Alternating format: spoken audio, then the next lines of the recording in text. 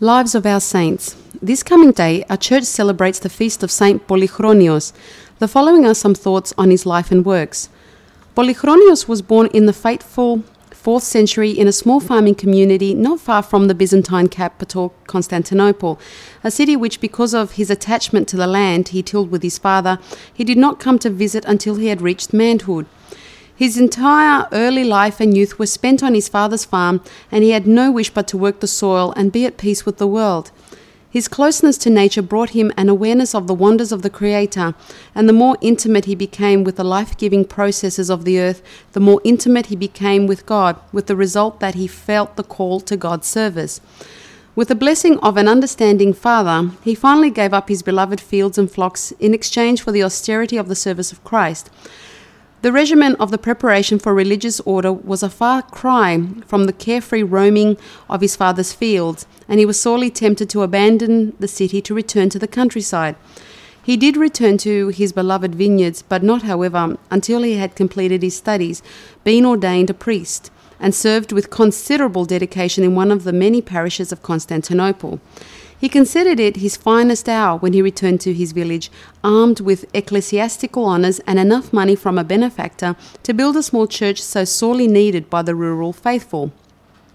In the village, Polychronios had a strong rapport with his congregation, not only because he was one of them from birth, but because he had an understanding and compassion which was genuine. His sermons were not of the fire and brimstone variety, but concerned themselves with the relation of God and nature to man, particularly the man who tilled the soil, raised the flocks, and tended the vineyards.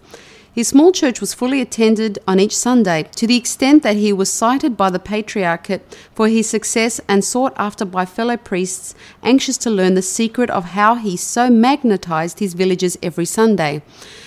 The secret of Polychronios was a simple dedication to duty, which he evinced 7 days a week in the name of the Lord, and so immersing himself in all aspects of the village life that it was not only an affront to God to be absent from service on Sunday, but a rebuke to the friend who was virtually a member of every family in the area.